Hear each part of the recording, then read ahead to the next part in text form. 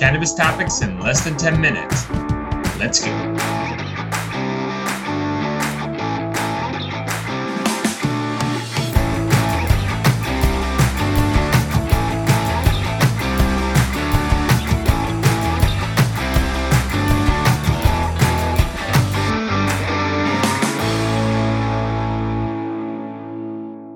What's up, guys? Welcome back to another episode of The Dime. I'm Brian Fields, and with me, as always, is my right-hand man, Kellen Finney. And this week, we've got a very special guest, Rob Wirtz, president of MACH Technologies. Rob, thanks for taking the time. How you doing today?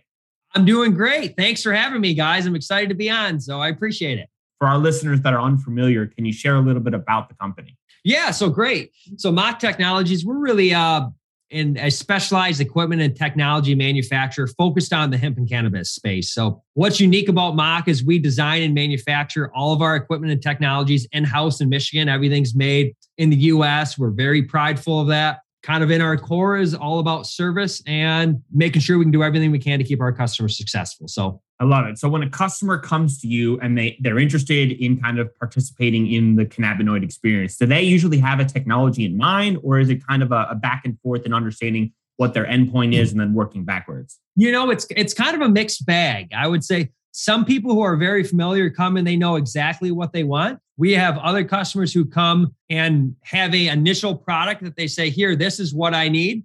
But we always, everything in our sales cycle, we try to take a very a consultative approach to it. Let's talk about processing safety.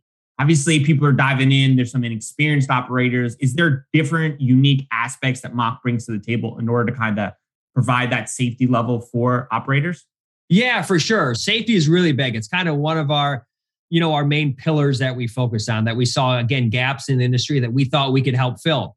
When we designed all of our equipment, we designed it all around, safety and automation is a big thing that plays into that. And we use basically very nice operator touchscreen control systems. And we're a UL 508A panel shop for control systems. We use all UL listed electronics. We're an ASME certified tank manufacturer. So we take all of these things, we build them all into automation. We put redundancies in there. And basically we try to take out the opportunity to let operators forget to do some task that will overpressurize, discharge on the floor, overflow tanks. Let's take out those error points to really increase the safety aspect of the operation of the equipment. So that's very, very important to us. These certifications, though, are they necessary to operate in today's cannabinoid industry?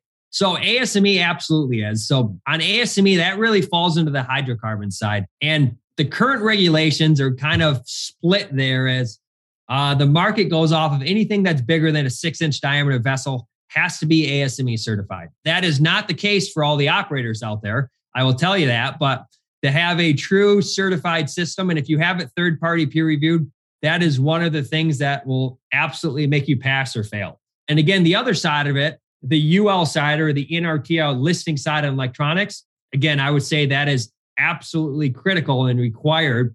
Is it always done? Again, the answer is no. How hard would it be in order to, let's say, upgrade their equipment? Is that even a possibility to go from one of these pieces of equipment that doesn't have these certifications to that? Yeah. So, and I guess, great question. When you say upgrade, I kind of take that as replace in our sense, because we do that right now a lot. Honestly, we have customers call us and say, we bought X, Y, and Z. It either doesn't work or we try to get it certified and the certifying body said, there's no way we're going to let you use that. So the problem is typically our customers will try to save X amount of money. They'll spend $30,000 on this piece versus ours being 60 because it's 30,000 less. Everybody's, driven by capital, which I understand, but we always try to explain to people, the purchase gets a lot more expensive when you're taking that $30,000 piece of equipment and tossing it in the dumpster and then spending the original money. So let's talk about some automation features. Is there a specific technology integrated into the equipment? Can you share a little bit more about that? Everything is controlled by one central control system. The entire system is designed and manufactured to work together as one complete unit. So to operate our system, you have a single operator. He literally puts the biomass in, selects the recipe, hits start. It does the automatic ethanol chilling to the right temperature and level based on the recipe. It discharges it. It performs the whole extraction process. automatically pumps it out, puts it through filtration, puts it in the recovery process. The recovery process automatically turns on and off throughout the day, automatically discharges the oil over to the decarb, automatically runs the decarb process, transfers the solvent back to the front end. So the whole process is really, truly automated. I'll ask this question, even though the answer is very clear, is CGMP, EU GMP, necessary now or necessary more in the future? I think it's necessary now. I do. I think the major players are adhering to that now, and that is their goal. So I think it's very important now. I think it's 100% absolutely necessary in the future.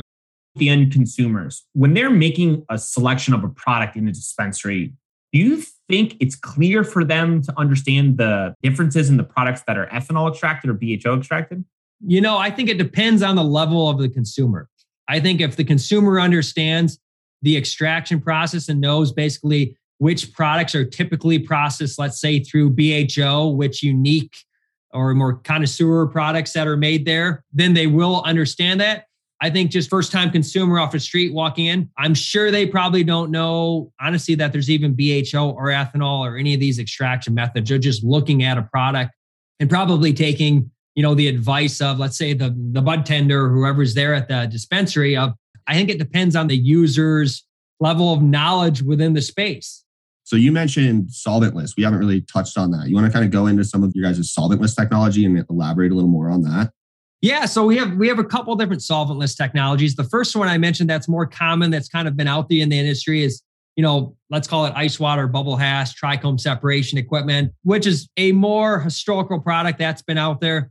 There's some unique nuances that we have in our products for that type of equipment that we can offer people. But the other side of the solventless thing that we think has a huge place in the market is our solventless terpene extraction equipment, because for people who really want to keep cannabis-derived terpenes, typically in an ethanol process, as you process it through, you hit it with solvent, you put it through recovery.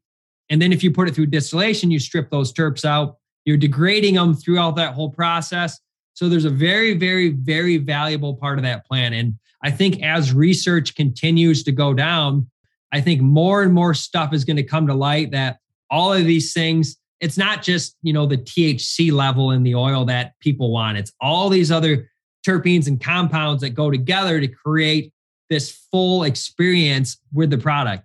And I think people who really want that, if they have good material and they have the terpenes present, our solution is amazing. Since you've been in the cannabinoid industry, what has been the biggest misconception? I don't think it's a misconception anymore, but I will say, I think probably like most people, when you enter the space, and I think there was a lot of incorrect knowledge, people are becoming more comfortable with the space. But I think there was a big misconception about between CBD and THC, to be honest, with consumers.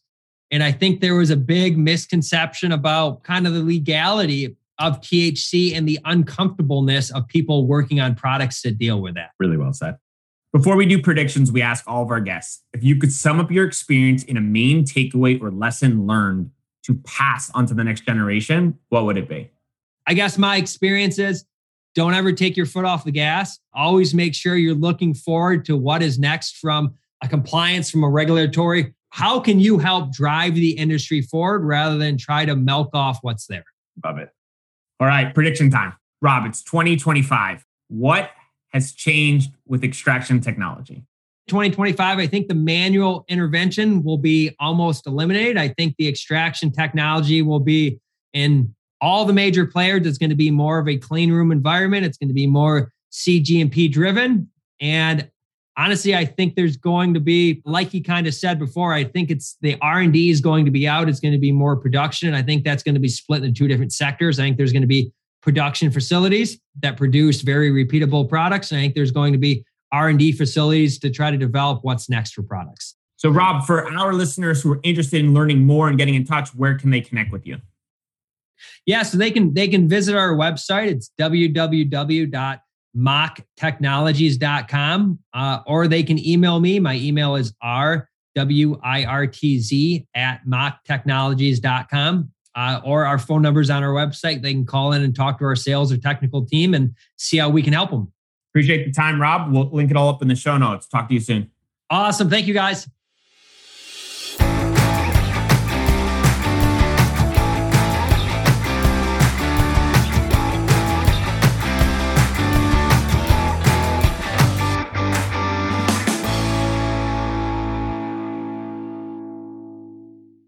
Thanks for listening to today's show. To check out more great cannabis podcasts, go to podconnects.com. Here's a preview of one of our other shows. Hi, my name is Kira Reed, and I'd like to invite you to be inspired by the women who are leading in the cannabis industry.